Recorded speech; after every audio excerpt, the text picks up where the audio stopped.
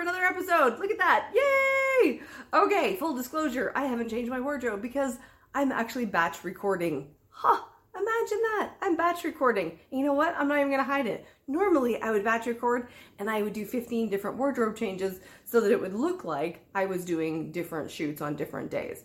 But you know what? I like honesty, so I'm going to tell you up front, I'm batch recording. And that's a little tip for you.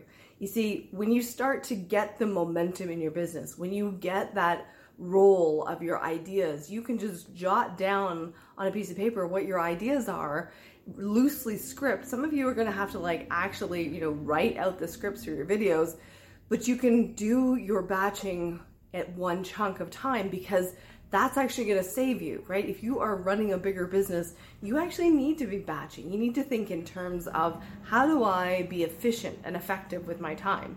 Batching is a really great way to do that.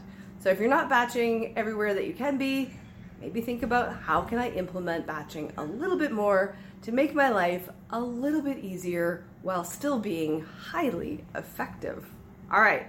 If you are ready to step up and really be a badass in your business, grow it with ease instead of the push, hustle, and grind, I am here. We are taking on consultations. Go over to bookdana.in. I'm Dana Ferrant, and this is your Badass Business Mindset.